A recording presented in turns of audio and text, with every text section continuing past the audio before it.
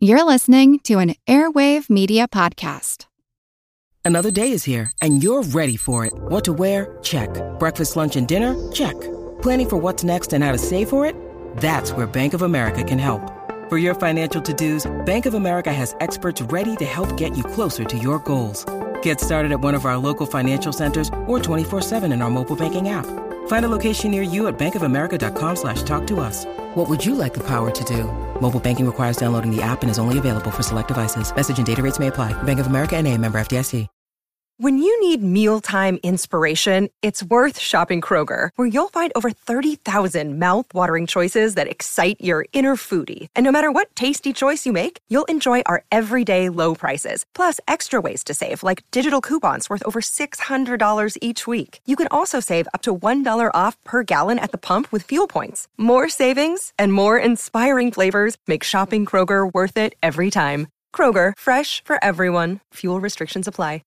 This is Todd Tresidder from financialmentor.com. Hi, this is Karsten from the Early Retirement Now blog. This is Steve from Think Save Retire. This is Carl Jensen. And this is Doc G. And today we're going to earn and invest in learning about risk.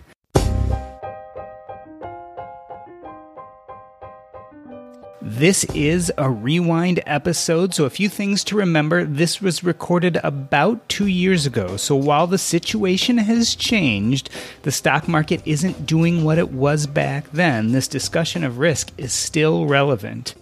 This was back when the podcast was called What's Up Next, so you will hear different branding. You'll hear me say What's Up Next a bunch of times, as well as my co-partner, Paul Thompson, who used to run the What's Up Next podcast, is part of the show. In fact, it's quite reminiscent for me. I love to hear his voice. It was a blast doing these episodes with him.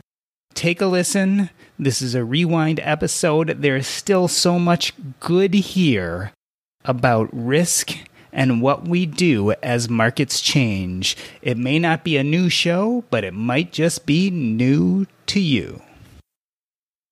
And speaking of risk, I want to ask you a serious question here. Where do you go to keep up to date? Where do you go to learn the latest and greatest? Well, I go to wallethacks.com. Jim Wayne created wallethacks.com to help demystify money. For far too long, experts have made it complicated so they can make money off you. Wallethacks.com offers no products, no services, just information about credit cards, banking, investing, insurance, loans. You name it, you can find it discussed at wallethacks.com. Check them out. That's wallethacks.com. Again, wallethacks.com. And don't forget to sign up for their free newsletter. You won't regret it. So, Paul Thompson, what's up next? Well, Doc, we're going to ask the question today, does the financial independence community understand risk? We have 4 guests on the line that are going to chime in on their opinions on how we should be thinking about risk. Hi, I'm Karsten. I'm also known as Big ERN, and I blog at earlyretirementnow.com. I used to work in finance, but I retired in 2018, and I blog mostly, not exclusively, but mostly about managing the risk of running out of money in retirement. My name is Steve. I blog at thinksaveretire.com. I am 37. My wife is 33. We both retired from full-time work, though we do have many passion projects that we do on the side. We sold both houses, live in a 200-square-foot Airstream with our 2 rescue dogs, and we travel the country for a living. Hi, my name is Carl. I sometimes go by Mr. 1500 on my blog, 1500days.com. Todd Tresidder, site is financialmentor.com, author of 6 books, former hedge fund manager, quote unquote, if you could see me, I'm doing air quotes, retired at age 35, which if you could see me was long, long ago, judging by the gray hair and wrinkles. So Karsten, I want to start out with you.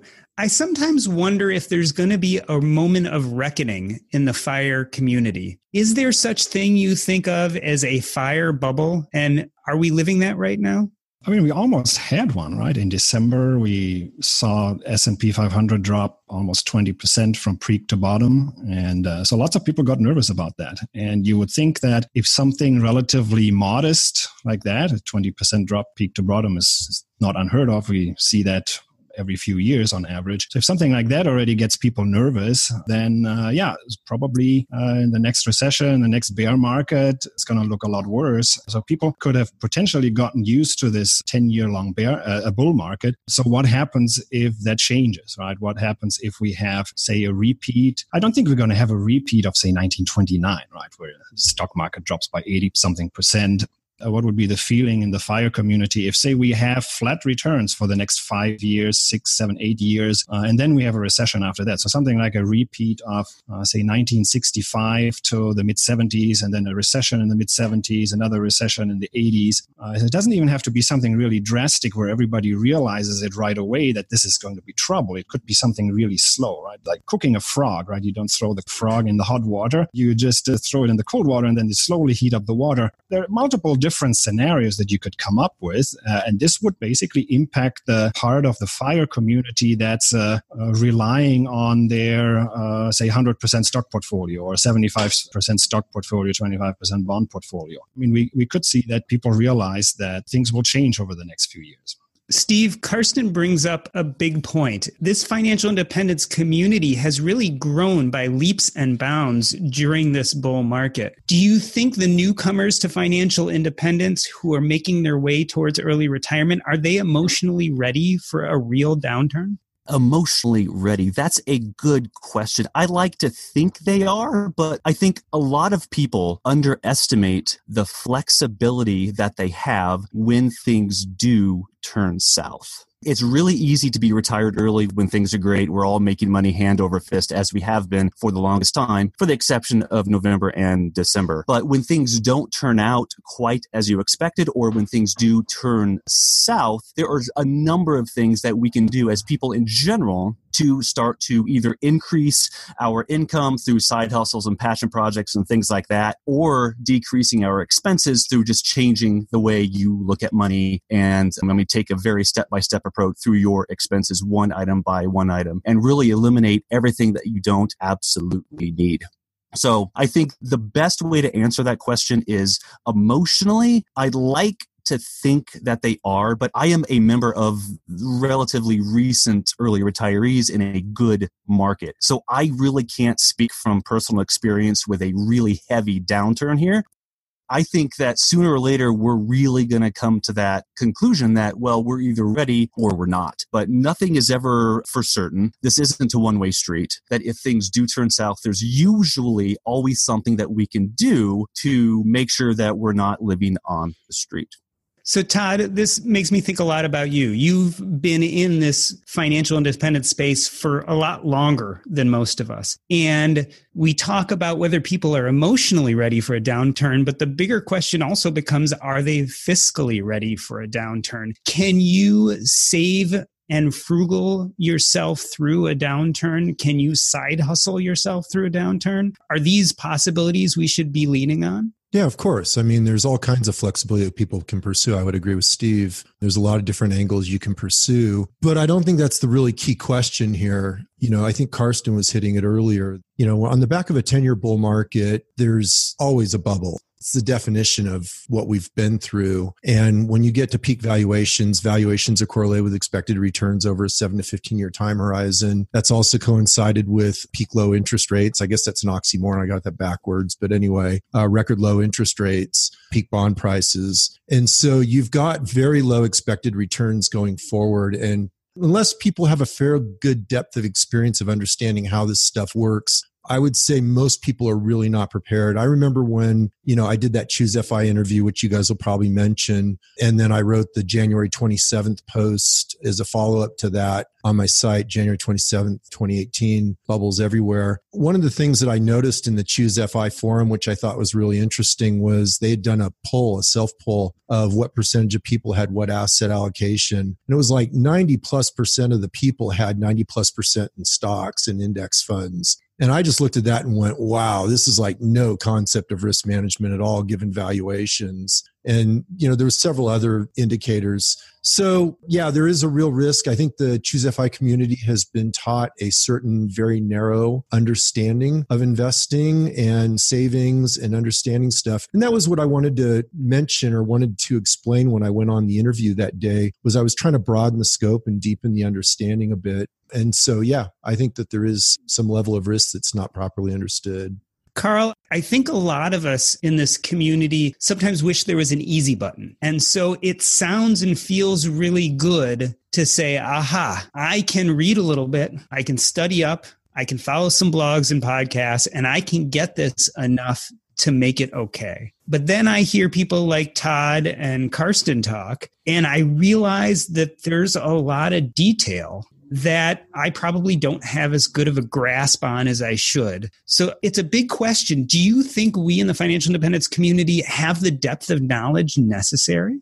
I think we do, but there's a quote I like to think about with questions like this, and this one comes from Warren Buffett. I heard him say this once at one of the Berkshire Hathaway meetings, and his quote was, "We'll see who's wearing pants when the tide goes out." So the way I think about this is Mr. Money Mustache, who's probably the biggest financial independence blogger, just started blogging in 2011, and since then we've had this huge bull run. We've had a couple minor pullbacks, but then we've bounced back right away. So we really haven't seen a big financial downturn happen that's really going to test people. So I think the financial independence community is they're going to handle a little bit better than the general population, but there's still going to be people who freak out about it.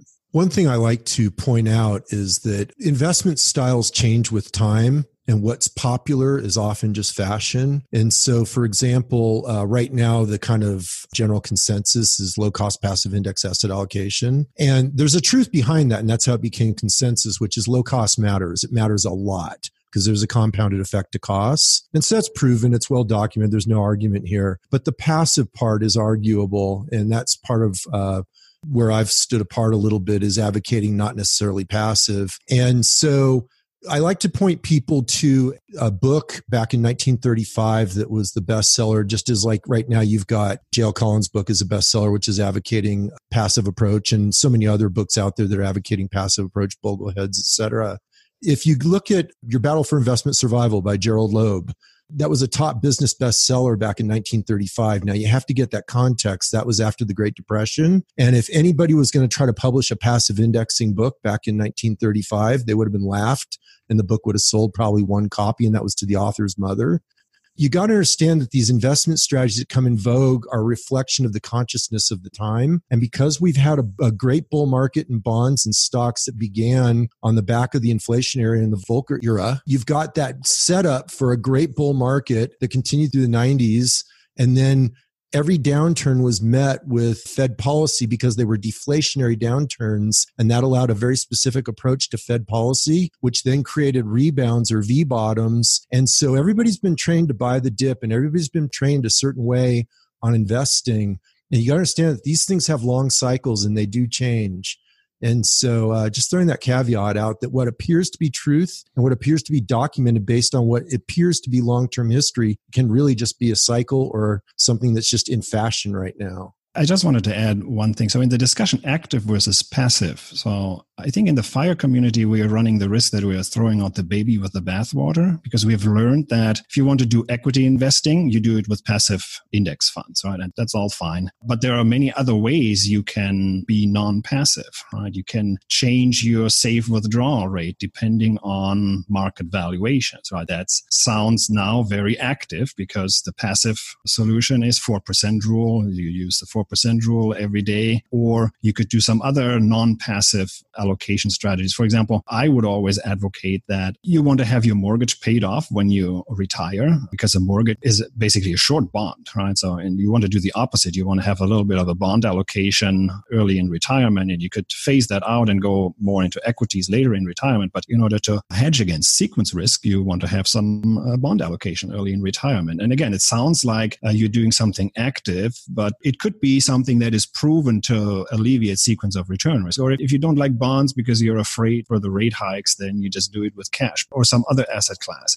there are many different ways to be non-passive. And just because we have been trained that passive investment in the intra-stock allocation could be futile, and we all want to be index fund investors, doesn't mean that we have to be passive everywhere else. Play off that too. Most passive index investing isn't even passive. The S&P is not a passive index. It's an actively managed index that's really a proxy for growth.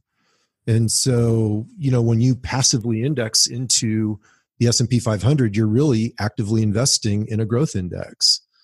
Steve, as I hear this conversation, this passive versus active, I've noticed in our community, when you start moving away from certain keywords like passive, the community gets anxious. And in fact, there's a lashback. And I would say that probably Karsten has felt that when people look at his safe withdrawal rate series and kind of look at him and say, wow, that's complicated. And I know that Todd has also gotten that after his Choose FI interview.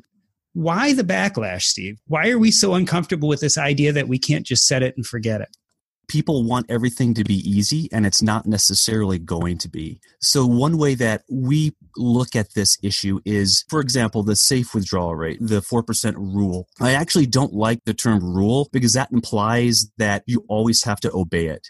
So for us, every single year, we essentially take a fresh look at our finances, a fresh look at the market and how things are going, and we effectively reevaluate whether our safe, quote unquote, withdrawal rate is still going to work the next year. And that, like you said, really is where we go from passive to active. And I think you can be passive to some degree, especially when the market's good. But I would heavily encourage you not to necessarily rely on that. Instead, just take a yearly approach. Make sure that every single year your financial situation still makes sense for you. And then if you do have to make changes, that might mean cutting back, or that might mean you could spend more now because you made a little bit more money in the previous year. I mean, that is certainly something that happens as well.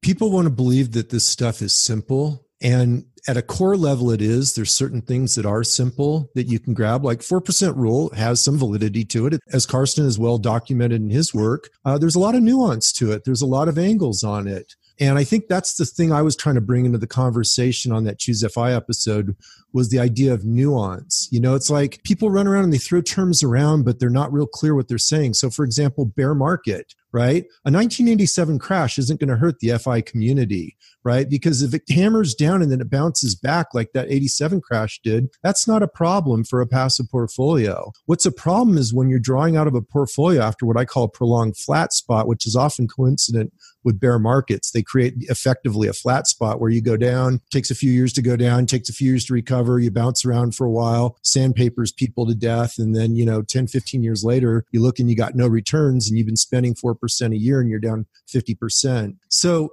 what I was trying to do is throw out some nuance in the conversation that we want things to be simple. So we hear these simple truths and we glom onto them and say, hey, investing is this simple, or spending rules are this simple, or FI is this simple. And what happens is reality is nuanced. There's an inherent complexity. And you can look at kind of run a common sense test on this. Think about any aspect of your life that's important that is optimized through the passive approach, right? Whether that's relationships, career, anything else, spirituality. I mean, you want to name it. There's absolutely nothing in your life that's optimized through a passive approach. Why would investing be any different? Carl, you've mentioned before that the media is exactly opposite. The media goes through every reason why the safe withdrawal rate of 4% won't work. And it seems like our community just pushes back and says, no, of course it always will work. I mean, are we missing some of this nuance, Carl? I think the financial independence community tends to be more positive. So that's one part of it. But I think the other part of it is humans have negativity bias. And if you don't know what this is, it means humans gravitate towards a negative outcome. So if you're presented with 98 happy outcomes and 2 bad ones, you're probably going to focus on the 2 bad ones. So I think that hinders us. It doesn't help that bad news stories and negative things get clicks too. If Market Watch was always like, hey, everything's going to be great, everything is happy, happy, joy, joy, people are going to click on those. People click on the stories that say why you're likely to fail in early retirement or how the 4% rule is going to doom you. And I think that's what makes it different. So I'm trying to process this through the lens of the 90% equity allocation through passive index funds. And I'll use the word passive in the context that I think you know what I mean by that. What is a listener of this supposed to take from this nuance? Because I like the word nuance, that it's not as simple as we sometimes make it out to be in the FIRE community. There are nuances, but what's the alternative? Well, let's go ahead and take what Carl was saying. 4% rule, I mean, nobody's done more work on it than Karsten, but if you look, like Wade Pfau documented very clearly, the 4% rule fails 100% of the time on international data. And so if you look and say, well, we create this 4% rule based on U.S. data for the U.S. data that we have. And then the U.S. was the economic prom queen of the world over that time period. And so you go, well, that may not necessarily be a proper sampling of data. That's an example of a nuance, right? So you can say mathematically with truth what the number is based on U.S. data. And you can do different types of research with it, different samplings of the data. You can do different things. Then you go and you say, well, it didn't work on international data. Is that what I should be applying? What is the real safety factor? And then you start correlating it and you go, well, what are the correlations of the safe withdrawal rate to valuations at the beginning of the holding period? What are they to interest rates? What are they to inflation rates at the beginning of the period? And I'll let Karsten take it from here, but those are examples of nuance. You take a simple rule and then you bring in the inherent complexity that underlies that rule. In other words, there's a simplistic, superficial understanding, which is where most people stop. And then there's a deeper understanding where you get to really understand the depth of it. And that's where I'll let Karsten take it. So one example of the difference between a shallow and a deeper understanding is talking about probabilities and failure probabilities, right? We've all seen the Trinity study, right? And then people look at the Trinity study and they say, oh, if I do 4% rule, I have a failure probability of X%. And then some people say, oh, it's at 4%, it's a 3 or 4% failure probability. So you understand probabilities, and that's a nice first step, but you should also understand conditional probabilities, right? And that's a deeper understanding. So conditional probabilities tell you, well, we are not randomly retiring any year between 1926 and 1966, right? We are retiring in the year 2018. And in 2018, we had relatively expensive equity valuations and relatively low bond interest rates. And if you condition on those circumstances that we have today, you could potentially have much higher failure probability. This is not a random experiment. As again, people think about the stock market and financial markets as random walks, and for the most part, they are. But again, so Todd mentioned that earlier. You also have to concede that valuations matter, and valuations matter not so much for the return over tomorrow or the next week or month, but they definitely matter for returns over the next 7, 10, 15 years. So in conditioning on the fact that we have expensive equity valuations, we have a probably much higher failure probability of the 4% rule. That's one thing. So this is the macro perspective, but there's also a micro perspective, right? So the reason why I don't like the 4% rule is exactly somebody said it before. I don't like the word rule, right? There's a more offensive than the 4% is the word rule, because we have to custom fit our withdrawal strategies to what exactly are our personal situations, right? Are you 30 years old when you retire, or are you already in your 40s or early 50s and you expect Social Security to start really soon and you have a corporate pension? You might even have a government pension. You have government paid health benefits. So we all have to step back, and we can't just all apply the same rule to everybody. We have to almost custom fit, just like a suit or a pair of shoes, to our personal needs. So that I've done safe withdrawal rate case studies where most of the volunteers, they had higher than 4% safe withdrawal rates, even at relatively high equity valuations. And I could do the repeat of a 1929 episode and the repeat of the 1960s, 70s, 80s. They would have survived that at a higher than 4% withdrawal rate. So again, there's both the macro and the micro picture. We can't simplify. So unfortunately, we have to complicate the safe withdrawal rate strategy here. So, Steve, as I watch Karsten and Todd shake heads, their level of conversation is going to be different than the level of conversation that Paul and I have when they're not on the line. And it's not that we're not smart people, but there's certainly a level of understanding that goes past what a lot of us know. So what do you think we should be doing, those of us who don't have as deep a mathematical understanding of risk as these two do? And there's certainly plenty in our community to do, but not all of us. How do we keep abroad of what's changing and what we need to do with ourselves? Well, I think you read my mind because I was thinking the exact same thing. Both Karsten and Todd are way smarter than I will ever be. And there are a lot of financial terms being said here that go, quite frankly, over my head. And I don't think I am necessarily the odd one out within the larger financial community. They just won't have a concept of everything that we're talking about here. So what do just the regular people who don't like their jobs, who want something different in life, who want to retire early or achieve financial independence, whatever that happens to look like for them, what do people do? Where do they start? How can they approach this in a way that makes sense to them, that doesn't go right over their heads as well? So as far as I'm concerned, really it all comes down to your risk tolerance. That's it. I am a more risk tolerant person. There's going to be risk averse people who probably won't think along the same lines, but there's a couple different ways to look at risk. There's one, yes, you can retire early and run out of money. That's obviously the worst case scenario. But then again, you can continue working a full-time job that you do not like. And if something happens where you weren't able to enjoy your life after work, that to me is also a risk. So what my wife and I did when we ultimately decided to retire early is we didn't have all these details in mind necessarily. We used the Trinity study as a foundation, not a rule, absolutely not a rule, but as a foundation, just as a starting point to get us in the right ballpark. And now that we're in that ballpark, like I said before, every year we just reevaluate and go from there, almost as if we were retiring early again. Every single year we're doing this completely from scratch. And I think if people assume that things are going to change every year, then it's going to be a little bit easier for them to adjust to the changing times because they essentially have a leg up on what's happening, and they're just not assuming that what happened in the past is going to continue happening in the future. I think another thing that the FI community could do is to embrace alternative opinions from what I'll call the FI echo chamber, as opposed to be aggressive towards them. So it's no secret for everybody sitting here on this podcast that my Choose FI episode, it has the inauspicious recognition of having the most comments in Facebook group of any episode they've ever had, but they weren't positive. It was like, half negative, half positive. It almost split, but it was bipolar. It was extreme to each side. People either said it was the best episode ever, or the worst episode ever. And what I got from that, I saw a lot of people come to me afterwards that knew me, or they commented on my post on my site about it, that I wasn't the only one, that this was a common practice, that there's like an underlying aggression or judgment within the community that I was not aware of until I went on that episode. And I was quite taken by surprise by it, that I don't think is healthy for the community. And I think what we can agree is that there is nuance to the discussion that is not commonly quoted. And I think when people come in with alternative viewpoints, people should try to learn from it. I mean, embrace these alternative viewpoints and just see what can be learned. Just because it's outside of what we'll call the doctrine, the religious doctrine that's been adopted here, does not make it wrong. It just makes it another viewpoint that can be understood and benefited from.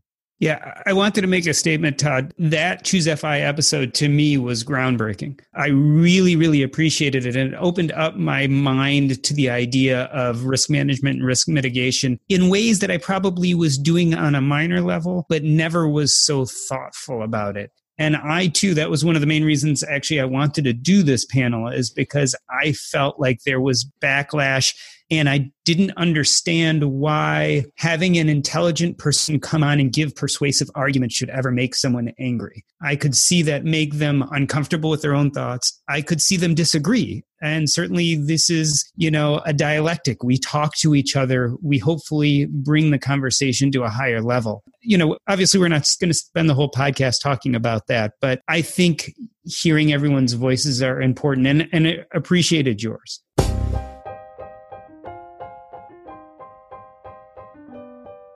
In the first half of the show, Carl, Todd, Karsten, and Steve talk about how we may be misunderstanding risk.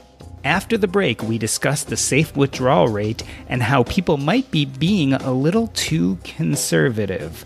But first, are you tired of spending time on spreadsheets to manage and keep track of your investments?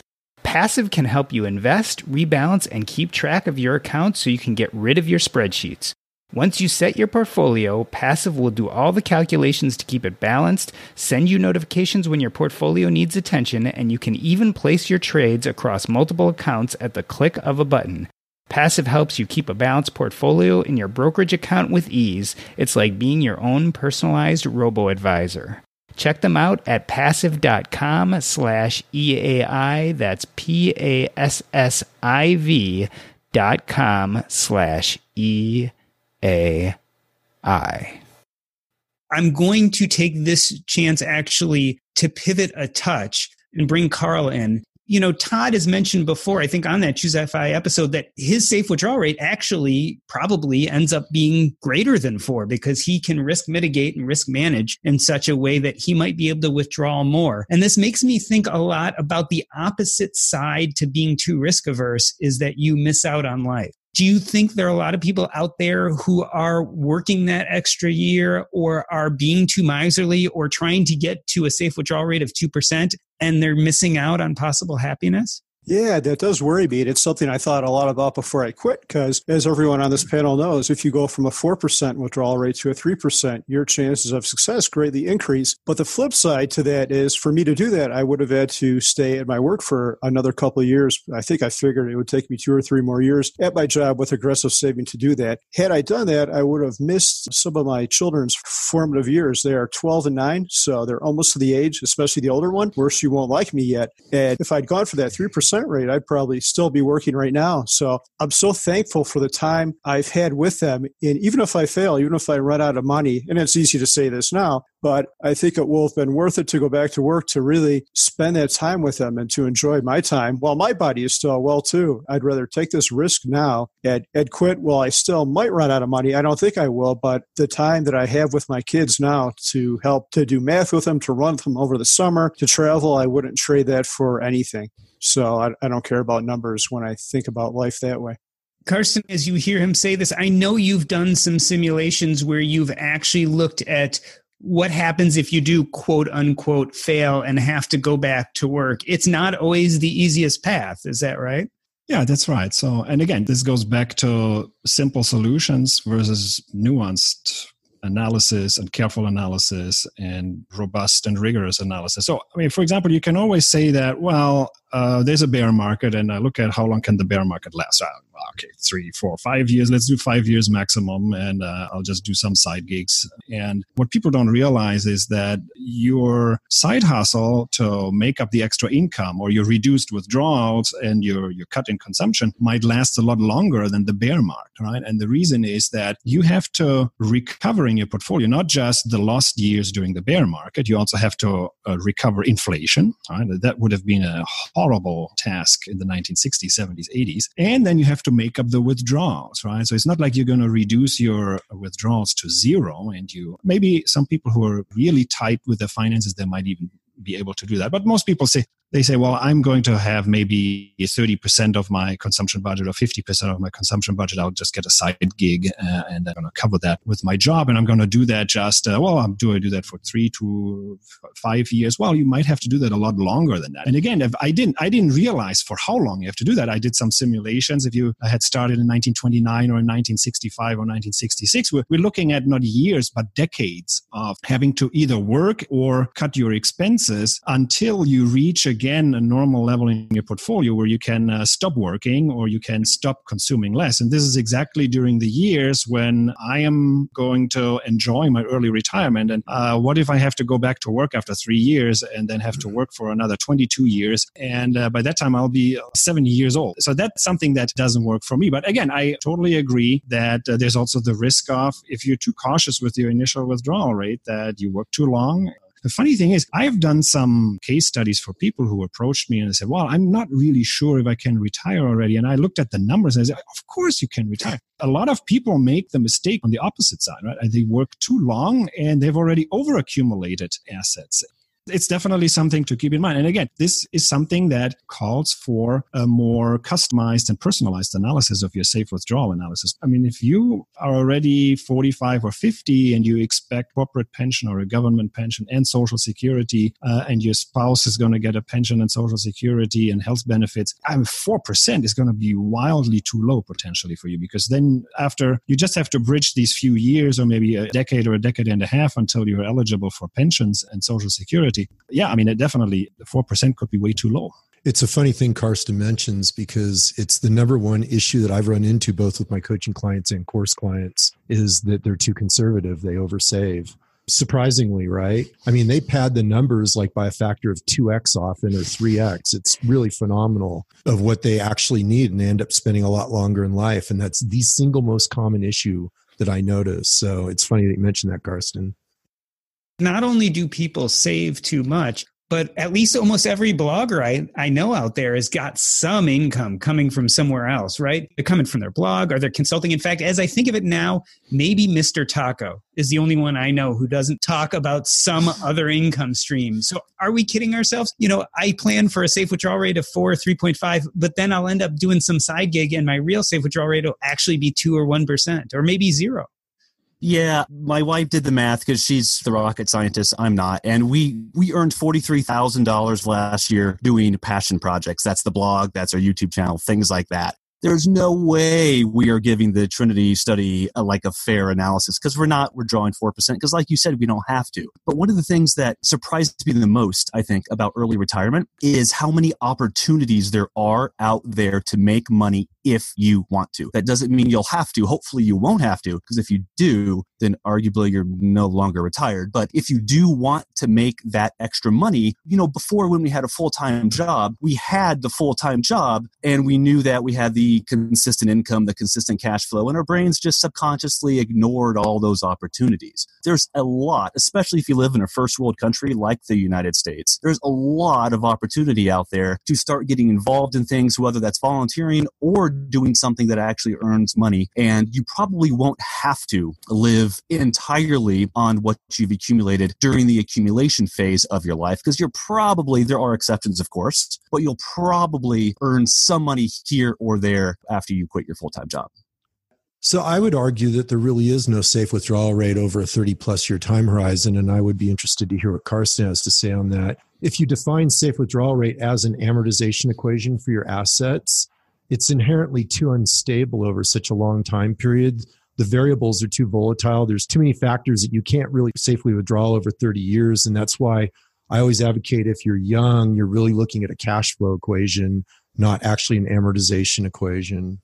That's a really good point. So the Trinity study was written over a 30-year horizon, and most early retirees look at something like a 50 or a 60-year horizon. And so again, if you're not really careful, you say, well, these are both really long windows and it's the same, but you will notice that it's not the same. So I did some calculations. So imagine all you needed was you could guarantee a real return over the next 30 years and you're fine with depleting assets. You need only a real return of something like 1.5%, and that would deplete your assets over 30 years, but you could afford a 4% withdrawal rate. And the reason is the capital depletion makes such a big difference, right? So you can go from a 1.5% real return to a 4% real withdrawal rate because the capital depletion makes such a big difference over 30 years. If you go over 50 years or 60 years, you need almost the entire 4% return in order to afford a 4% withdrawal rate in the beginning. Again, so if you are looking at these very, very long retirement windows, you almost have to make sure that over the first 20, 30 years, you don't deplete any money. And then after that, then you're looking at that 30-year Trinity study window, and then you can deplete your assets. But over the first 20 to 30 years, it would be a very scary experience if too much of your capital gets depleted very early on, because how are you going to make it another 50 years if you're already down to 80%, 70%, 60%? So that's the big difference between a 30-year and a 50-year horizon. And again, obviously mathematically, you can do the calculation. What was the safe withdrawal rate if you had started retirement in 1929, right before the Great Depression? And amazingly, it is 3.1%. So mathematically, there is a safe withdrawal rate. So you could have calculated it with all the information, but it would have been a scary of a hell of a ride, right? Imagine just a few years into retirement and your portfolio is down by 50%. Again, you didn't know that you're going to make it last with a 3.1% because you never know when that recovery starts. And the same episodes, you could have looked at the 1965 and 1966 retirees. Again, the reason why they is no quote unquote really safe withdrawal rate is that you don't know how scary the episode is, even in the episodes that would have eventually succeeded, right? I use this analogy, Trinity Airlines, and 3% of their flights crash. And what makes you think that the other 97% are all smooth ride? And probably 47 of the other 97, we're also going to all fear for our lives. So this is not a 97% success rate. This is maybe only a 50% success rate. The other 50%, either you fail or you have a really scary ride where, again, you probably go back to work and you see your portfolio depleted by so much. And again, so it goes back to Todd's point. In the beginning, over a very long horizon, you have to target capital preservation, and depletion isn't going to work over a 60-year horizon early on. Yeah, basically the way I teach it, I'm agreeing with Carson. I'm just going to use different language. You can really only amortize over about the last 20 years of your time horizon safely. Much longer time horizon than that, the equation's terribly unstable. And then the other thing I want to do to bridge this conversation, because I know we were bringing in other income streams and things like that, is that one of the key concepts in risk management that I see differently from a lot of people talk about asset diversification, but I really think it's really key to talk about source of return diversification, which is very different. You get it from different assets, but you don't necessarily get it from asset diversification as it's commonly taught. People think of diversification as a risk management tool where they talk about, let's get different mutual funds, let's get different stocks, things like that. But then you're still carrying market risk. And the thing about conventional diversification as it's commonly practiced is it works the 95% of the time you don't need it, and it fails miserably the 5% of the time you actually need it to work. Whereas when you diversify by some of these other things like Steve was talking about and Carl was talking about, where they're bringing in other sources of income, those are different asset classes, right? So there's really three asset classes we work with in our financial independence, which is the business asset class or business entrepreneurship, real estate, directly owned real estate, not REITs in this case, because REIT is a paper asset. And then you've got paper assets, which is stocks, bonds, mutual funds, and ETFs your broker will sell you. And each of those has different risk profiles as an asset, but then within each asset class, you can get different sources of return, which can greatly manage your risk exposure. So I'll leave it with that and let you guys run with that one. Carl, I want to swing it over to you.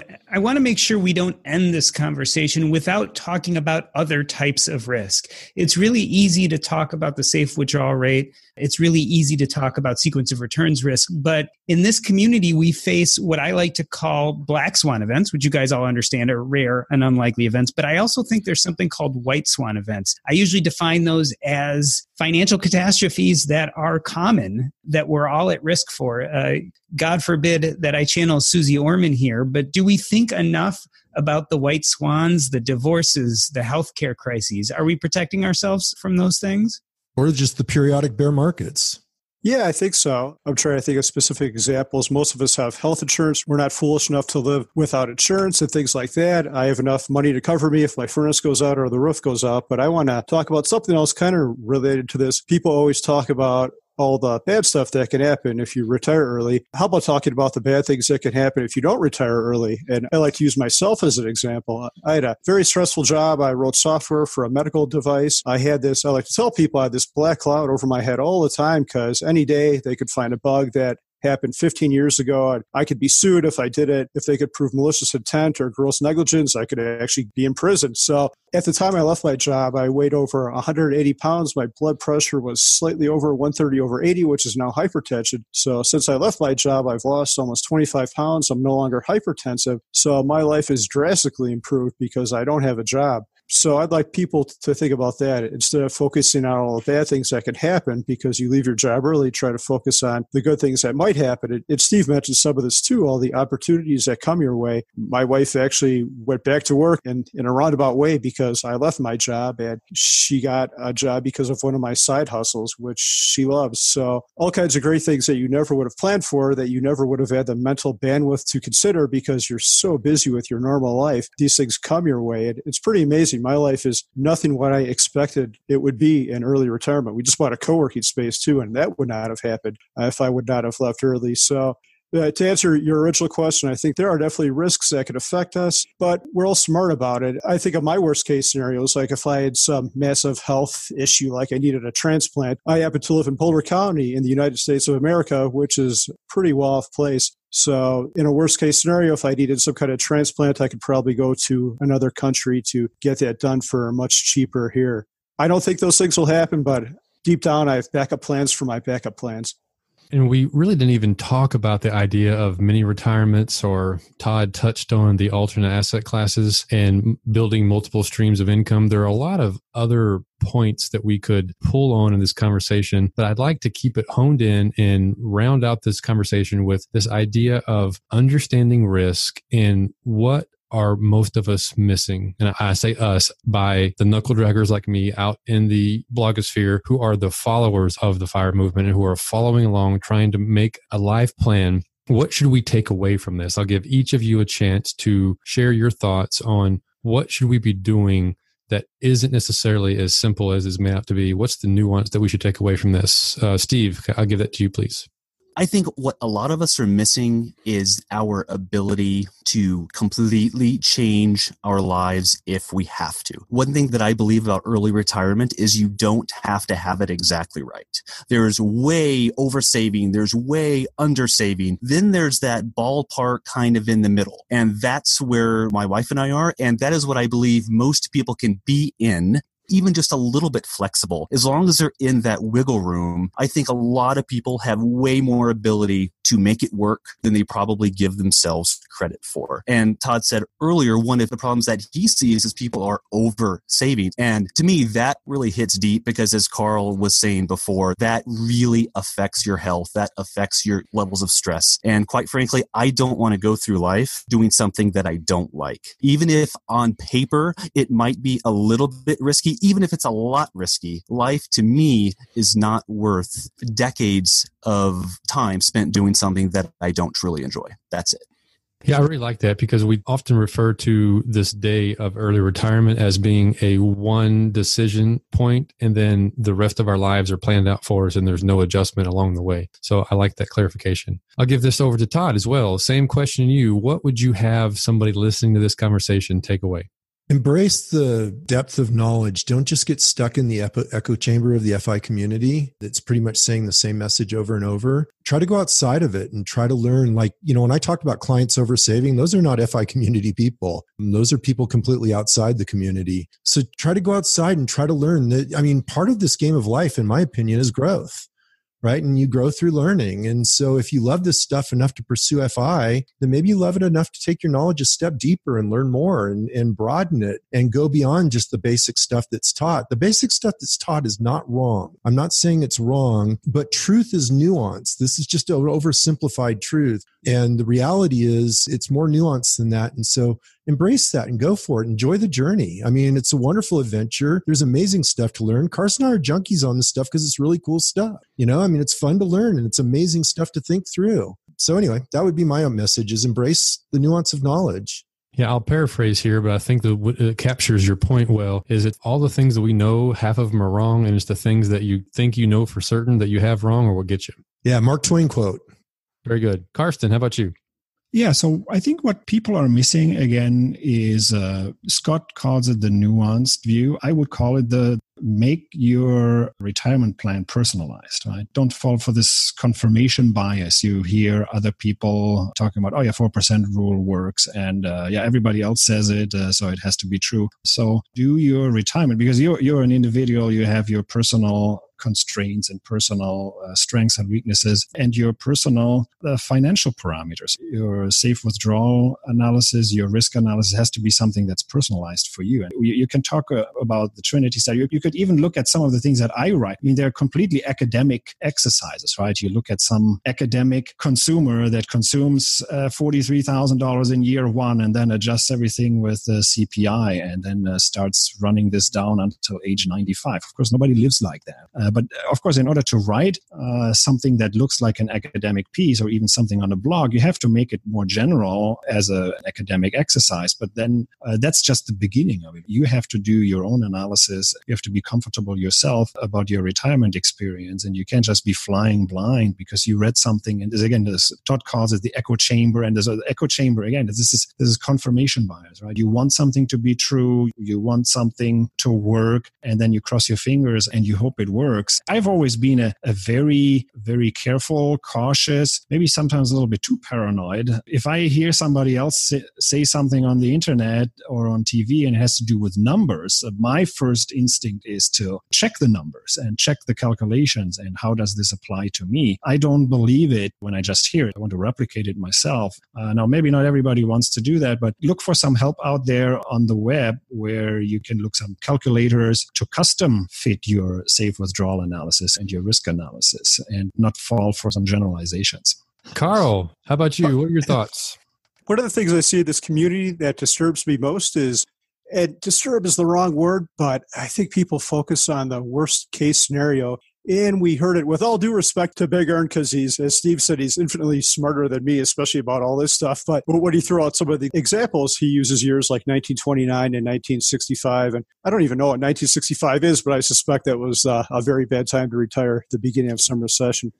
So what I would tell people, instead of focusing on those worst case scenarios, you could think about them, but your focus should really be on the most case scenario. That's M with and most, because that's probably what's going to happen. You could be on Trinity Airlines and the flight could go down. But for example, I'm looking at one of Carson's tables, and he says here, for 60 years, for 100% stock allocation with a 4% withdrawal rate, I have an 85% chance of success. And that kind of surprised me. I didn't think it would be that high. So if I'm on Trinity Airlines and I'm in that 50% that fails, I'm going to go down, but I'm not going to die. I'm going to have to work at a big box store, maybe handing out shopping carts. And while I wouldn't like that, it's not quite as bad as dying in a plane crash. So the most common response, what I tell people, especially people who aren't into this movement, about my plans are, what I'm doing with my life, their first question is usually always the same, and it's, what if you run out of money? And my response to that is a question back to them, and it's, what if you run out of life? Because you are going to die, and what you do between now and then is largely controllable by you.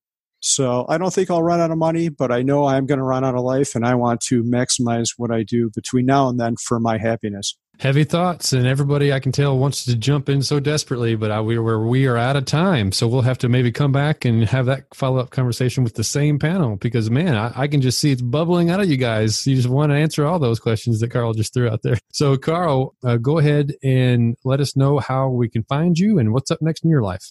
You can find me on 1500days.com, and what's up next in my life? My next goal will be expanding my co-working space and possibly buying a triplex property, maybe even tomorrow. So thank you for having me. I appreciate it. Looking forward to it. Steve, I'll give you a chance to do the same thing. Where can we find you, and what's brewing in your life?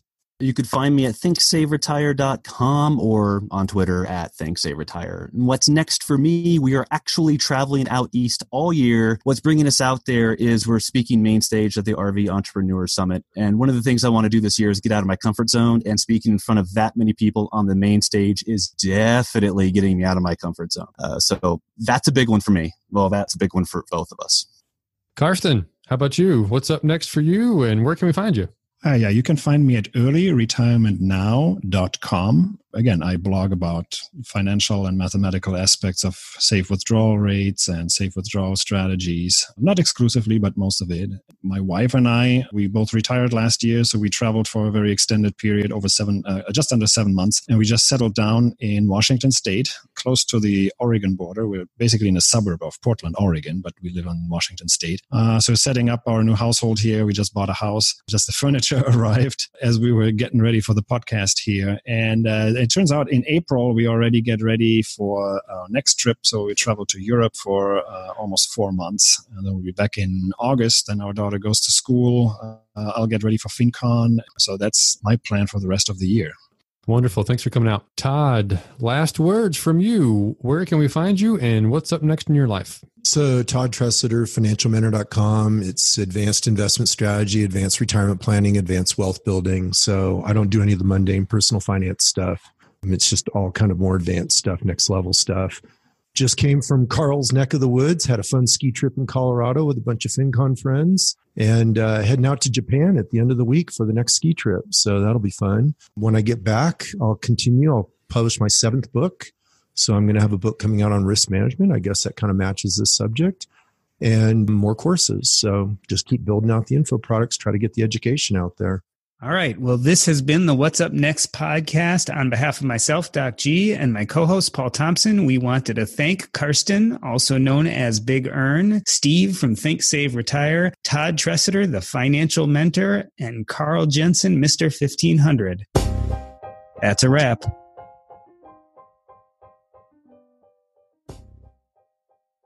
It is not the critic who counts, not the man who points out how the strong man stumbles or where the doer of deeds could have done them better.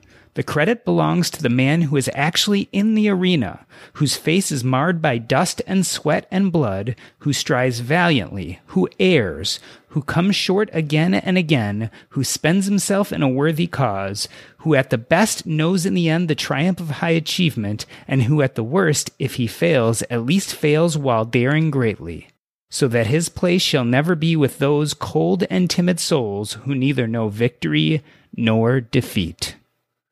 Theodore Roosevelt. Bear with me for a moment, because this is going to be a little bit vague. I did something the other day, something that I hadn't had the guts to do for decades, and yet it was of great importance to me. And looking back, I realized that I'd always put it off because I was too busy. Because life was going on, because I had to make money. But actually, when I peel that all back, the reason I didn't do this thing of such great importance that I just did the other day, is because I was afraid. I was frightened. Because I really just didn't want to fail. So this has been something that has been on my mind for decades, and I finally accomplished it the other day. And I'm a little afraid because I've sent it out into the world. This is not something you will all see.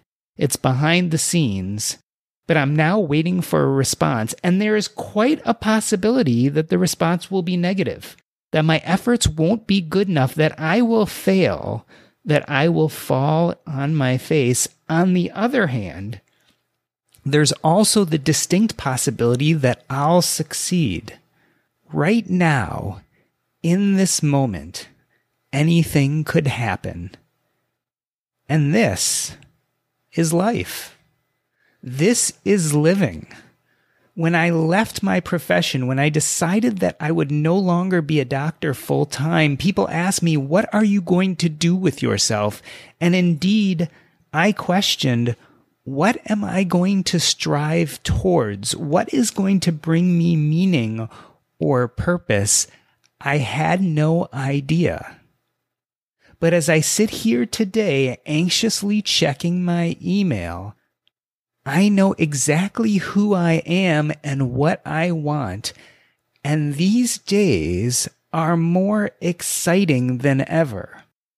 It's not that being a physician wasn't exciting. It's not that making a career or even making a living wasn't important or great. It's just it wasn't a true extension of who I want to be.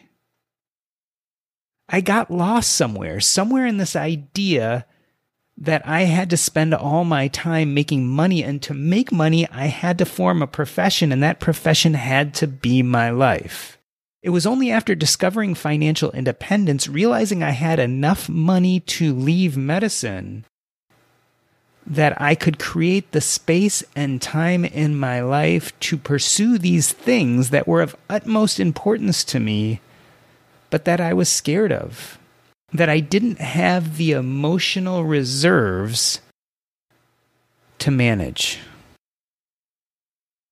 Now, I kind of question, why did I wait so long? Why did I let this idea of money and profession and career get in the way of what I really wanted in life, get in the way of taking those chances and stretching myself and growing in ways that truly reflected my identity? I did it wrong, in a sense.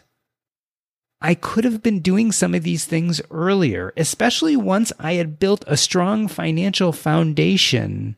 I could have incorporated my hopes and dreams into my daily life. Maybe I worked a little bit less and dreamed a little bit more.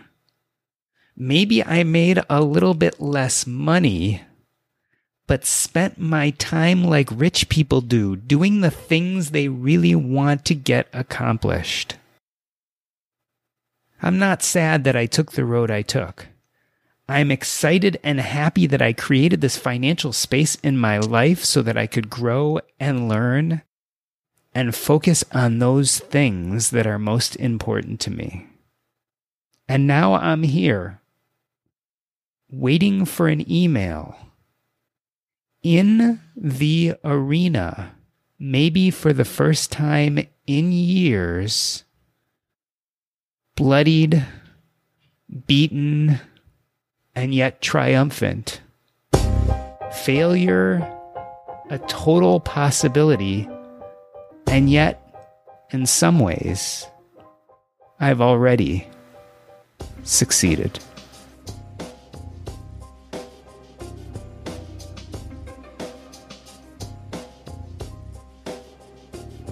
I could see Todd several times. He'd pop up. He wanted to jump on Carl.